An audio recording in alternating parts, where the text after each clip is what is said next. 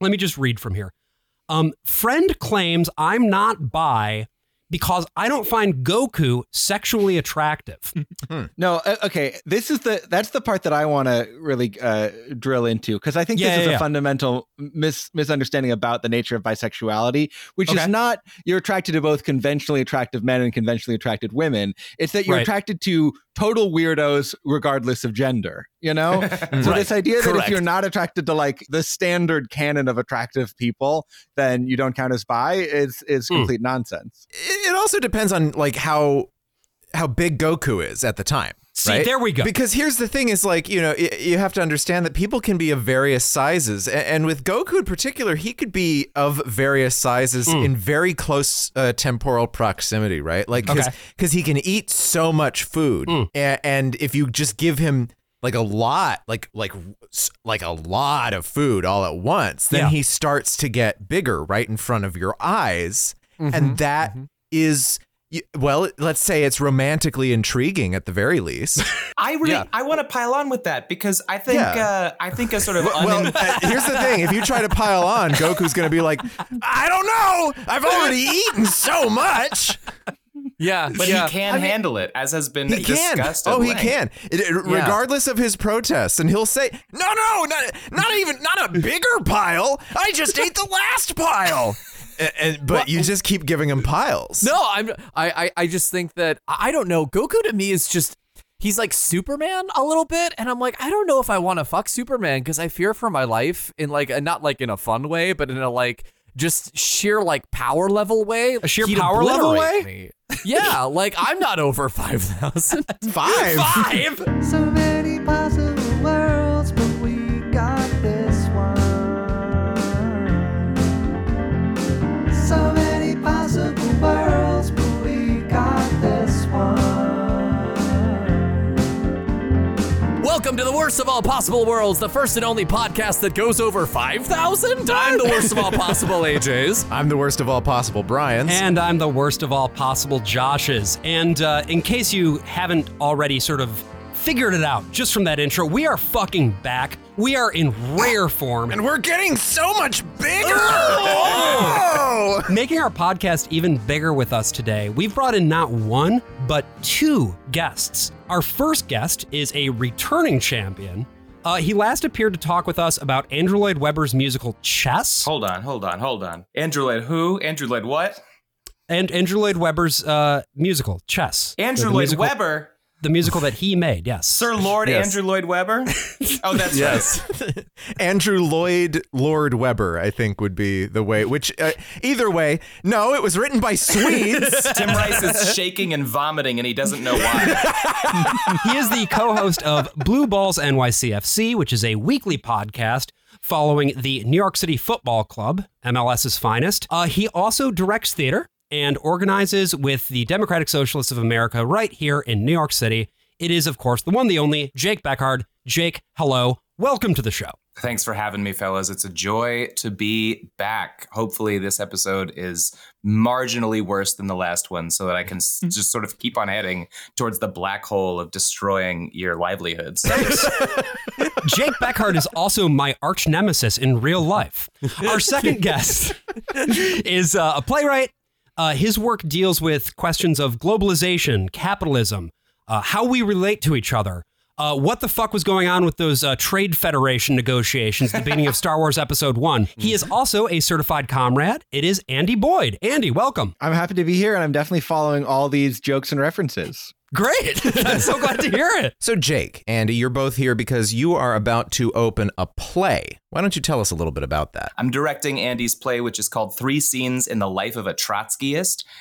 It's I would say, an epic in 3 scenes across the 20th century about a fictional man based on many real men. He starts out life as a city college Trotskyist, arguing with some of the folks who will one day become the New York intellectuals and the vanguard of intellectual discourse around the entire political spectrum in the 20th century. So we go through, an experience of him as a young man. We meet him later as a college professor at Columbia, and finally end with with him leading a right-wing think tank, which is based in Upper Manhattan and on the Upper West Side. So we really just travel, 20 blocks at a time and 20 years at a time through this man's reactionary life. It is, to me, the story of how a person with extremely strong principles and commitments to his ideas can end up on the entirely opposite side in terms of effect of his politics, mostly by his fierce commitment to being right. And of course, Andy, you are the playwright. So all of this begins with you. So tell us, how did this idea start? This play is something that's been kind of gestating in my mind for a very long time. When I was in college, I read a bunch of these guys, the kind of New York intellectuals, and I just love the idea of this kind of, small band of largely self-taught leftist literary critics and sociologists and historians and stuff who combined a commitment to anti-authoritarian Marxism with a serious engagement with modernist literature. And then I kind of researched more about them and found out that almost all of them became like real reactionary shitheads towards the end of their lives. And this trajectory that you see with the New York intellectuals specifically, but is kind of shockingly common across American history. I mean, we can think of examples like, Christopher Hitchens, somebody who makes a similar journey. Eugene Genovese, who was a great Marxist historian of slavery and the Civil War, whose last book was about how the agrarian school is actually right, which is just an incredible heel turn. I was kind of just trying to figure out like what sort of, electromagnetic field exists in America that pulls these people to the right. I was in a writers group that was kind of inspired by the work of George Bernard Shaw. And I had this idea that this would be like a very Shaw type idea to write a play about, how people's ideas change. But whereas in Shaw's, people come out with better ideas, in my play, people come out with worse and worse ideas. This is such a common assumption in kind of how we think about narrative, that people grow and learn, but that's not been my experience of living in the world. Sometimes people learn, but they learn the wrong things, or they grow in the wrong direction. So I kind of wanted to explore somebody who falls further and further away from the light. So that is the arc and subject matter of 3 Scenes in the Life of a Trotskyist, which if you check down in the links. It's opening now. Get that ticket, God! baby. Broadway is back. Broadway's back. I did also just 8th Avenue is back, but yeah. That's right. I did also just want to note that the evening performance of Sunday the 25th, which is just in a few days, if you're listening to this episode when it drops, I will be moderating a post-show roundtable after the performance with David Cleon and Sam Adler-Bell, who are both really brilliant. You might know Sam is one of the co-hosts of Know Your Enemy. So if you're into learning more about this kind of stuff, don't hesitate to check that out. And again, link down in the comments. So because of the subject matter of this play, Jake, you specifically had pitched me on this idea of coming on to talk about Reds, which is a 1981 motion picture that Warren Beatty did literally everything on. Including fuck Diane Keaton. So why did you pick this movie, and what made you so excited to talk about it? Jake, Andy, either of you. I need to jump in and honor the fact that Andy is the one who did come up with the idea. But I'll say, the minute that he texted it to me, I popped a big boner because this is my... I didn't need to know that. Absolute... It's my favorite movie. I have... Really? Wow. Yeah, I have conflicting feelings about it, but I've certainly... The only movie that I've seen more than this movie is Garden State, and that's... God, oh my God. I mean, they're basically that's because you were trying to same. get laid in the mid-2000s. That's right. That's fair. That's fair. Right, and Reds is because you were trying to get laid in the mid-2010s. Yeah. Jake, if someone were asked me to describe you as a person, I would say, yeah, the perfect middle section between Reds and Garden State. And then that person who asked you would say, "What's Reds?" This is an audio-only medium. I didn't expect to get seen. I did not come to this podcast to be perceived. God damn it! Yeah. Well, and this is a question I have, because this is a more obscure movie, regardless of the success that it had in its first run. what was your first experience with the movie? So I found Reds in college. You know, I went to acting school. I found out pretty quickly that I wasn't very good at it. It's not important. I went to NYU. Both AJ and I met at NYU, which is how I find myself We are fighting here. violets both. I was in a Chekhov class and got assigned a Petya scene from The Cherry Orchard. Petya Trofimov is this sort of, young radical, he's an ideas man. And my teacher, who everybody sort of took her word as God, was like, here's what you have to do to work on this role. You have to watch Reds because, Warren Beatty captures to me everything about what makes this guy. And I didn't actually do it. But then later that summer, I was like, oh, I remember that movie that she was talking about. And I watched Reds and I lost my fucking mind. I just had never seen a movie operate on so many levels at once. Because I was an acting student then, I was obsessed with the performances. But at the same time, I was it was also right around the time that I was trying to kick up my film knowledge a little bit. And so I was watching some more historical epics. I watched Cleopatra because I had just seen... boy. I know. Well, that's it. Exactly. Like I had just seen Who's Afraid of Virginia Woolf. And I was like, I think Elizabeth Taylor's my whole thing. And then I watched Cleopatra and I was like, never mind. But I was, I was looking... And then I saw this movie and I was like, this is an epic. This is what an epic is and could and should be. It just like hit me like the Maxell ad, hair blown back. Like I could not talk to everybody that I knew about it. As an epic, it's sort of an interesting movie within film history because it's very much a like new American cinema movie. I mean, it's Warren Beatty, it's Diane Keaton. It's one of the last of that era, and that era sort of started as like a rebellion against big epics. And it is very sort of anti-DeMille in sort of the way that it handles its scope. Yeah, you don't get a big battle scene, even when they go to Russia in the revolution. Like, what is the revolution? Mostly talking.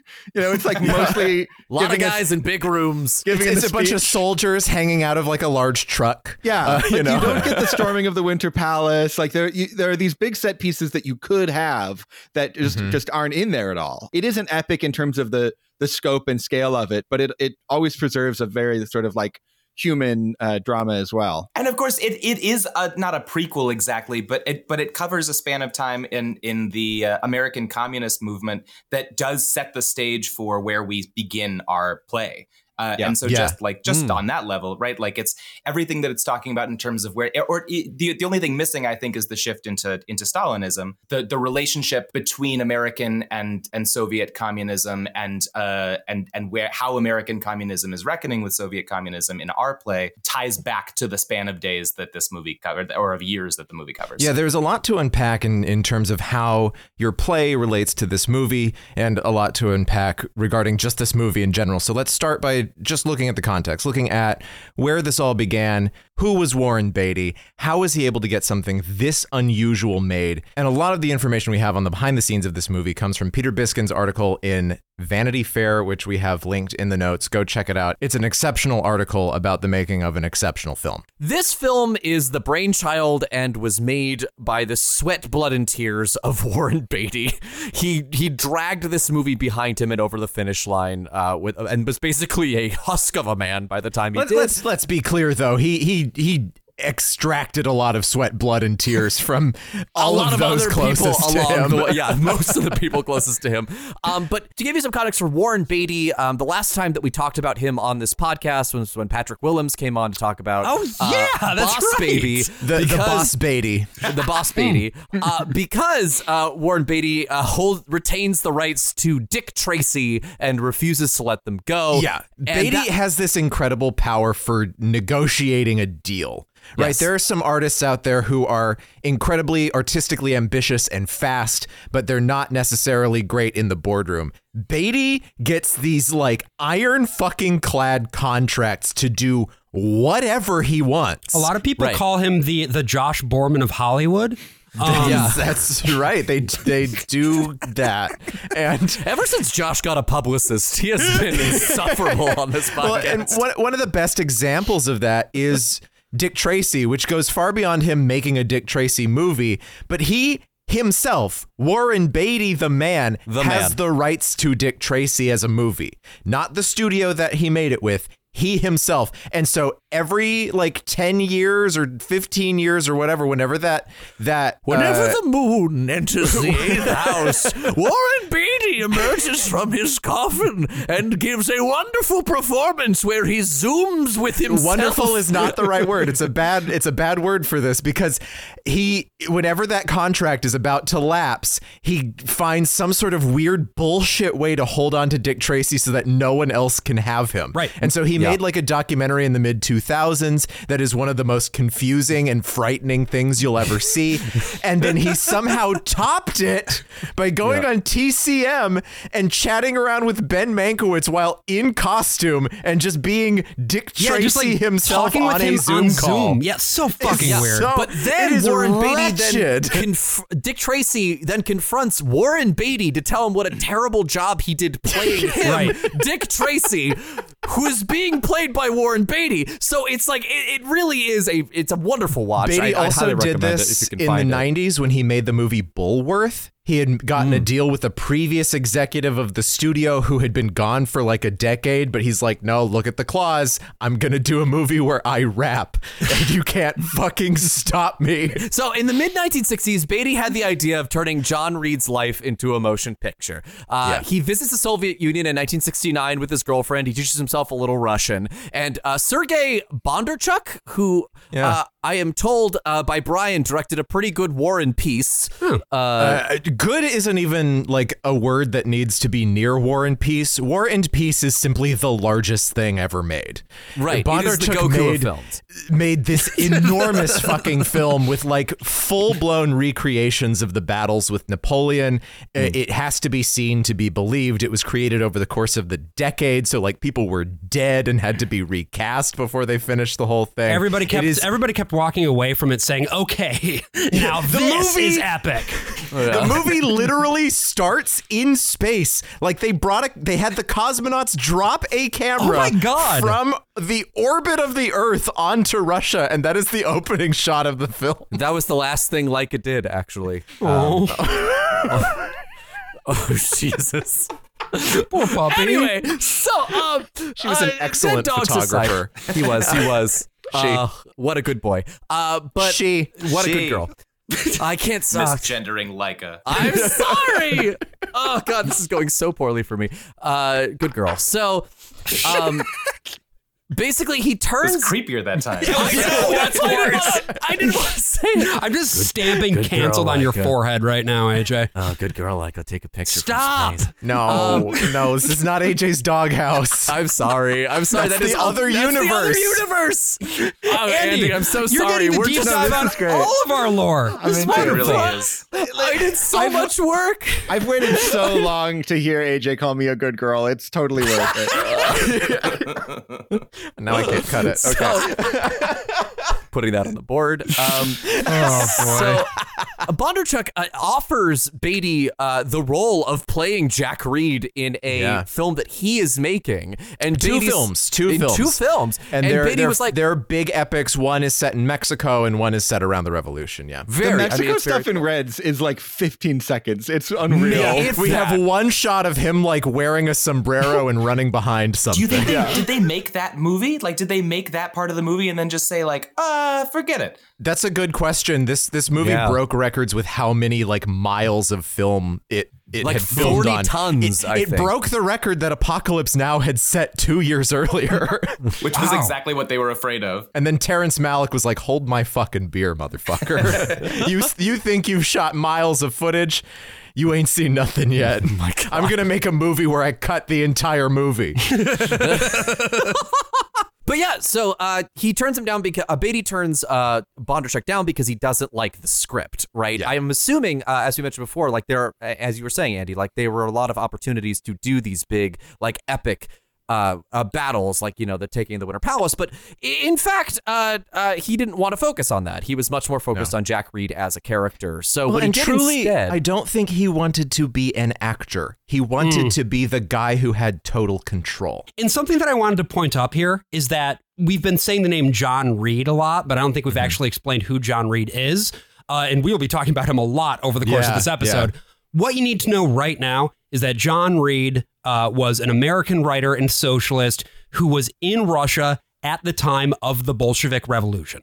Yes, he wrote a book called 10 Days That Shook the World. Have y'all read? Has anyone here read the book? I've skimmed it. How is it? Andy? I got to day 3 and I got the gist of it. It's not as good as Louise Bryant's stuff, in my own opinion. Oh, interesting. Really? I think it's pretty good. I think it really captures the like sense of fervor and excitement of the October Revolution. It's pretty long on speeches. Like he quotes, Trotsky and Lenin at great length. Which makes it useful as a historical document. And there was an edition published by international publishers, which was like the communist press for years. Yeah. It gets in the way a little bit of the narrative because you're like, okay, it's another big speech. But, he does a good job. And for somebody who didn't really know Russian, it's pretty amazing how useful he was able to make the book. So John Reed is really important to, I think, especially the early Soviet identity. And I mean, he was certainly inspiring to, I think, a lot of young communists and socialists, and weirdly to one liberal capitalist named Warren Beatty. Right.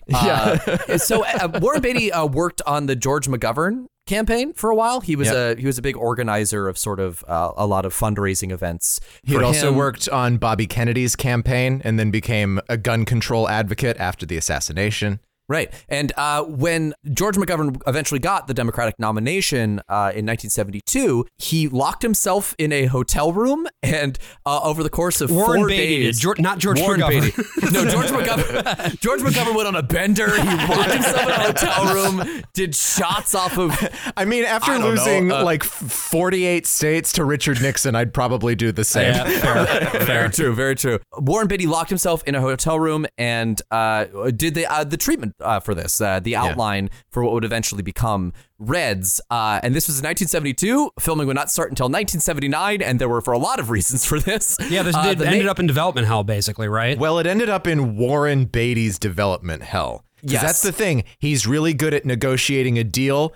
He does not get his shit set down. He takes a very fucking long time to make stuff. Well, that's why I get so angry when people call him the Josh Borman of Hollywood, because Josh's publicist is in the background giving a big thumbs up. We can get a microphone for her if we need it. No, she has a terrible voice. So Beatty hires on this guy named Trevor Griffiths, who is a British playwright who wrote a play called Comedians. Has anyone read Comedians? Great. So it's a play I also haven't read because no one's read it. And it feels like one of those 1970s plays that was revolutionary for, I guess, taking place in real time. So this collaboration did not go well. This is a quote from the Vanity Fair article again. Griffiths returned to New York in the middle of 1978 to hash out the script with Beatty. This is after years of just going back and forth and meeting up in hotel rooms. We sat down in a hotel room at the Carlyle and we worked for about 4.5 months, Griffiths recalls. Yeah, he describes this basically as a fist fight. Like, Beatty just is like, okay, here's the hotel room where we're going to hurt each other. I'm going to punch you for real with my hands. Yes. It was a pretty unpleasant 4.5 months, really painful. I was sitting in a room for 6 or 8 hours a day with a guy that I was increasingly growing to detest and who was increasingly growing to test me. Eventually, Griffiths walks out. They get into a fight about a specific scene, and Griffiths just leaves and never comes back and never sees Warren Beatty again. He's just gone. But so basically, Beatty then does, I think, the smartest thing he could possibly do if you were making a film during this time period, which is bring on Elaine May to do some script work. Yeah, Jesus Christ. Jake, you are pumping your fist. Tell me your thoughts on Elaine May. I just, anywhere you look, it's like Elaine May uncredited, It's so, it really is amazing. Yeah. And she's just the savior of American cinema at this time. I mean, she wrote some of Tootsie. Truly. It's wild. Hey there, you are listening to a preview of a premium episode of The Worst of All Possible Worlds. If you'd like to listen to the rest of this, head on over to our Patreon. That's patreon.com/worstofall. And you can listen to not only the rest of this episode, but our entire backlog of premium episodes, bonus episodes, and if you subscribe at the $10 tier, you will get an extra episode of the podcast every single month. Again, that is patreon.com/worstofall. Hope to see you there.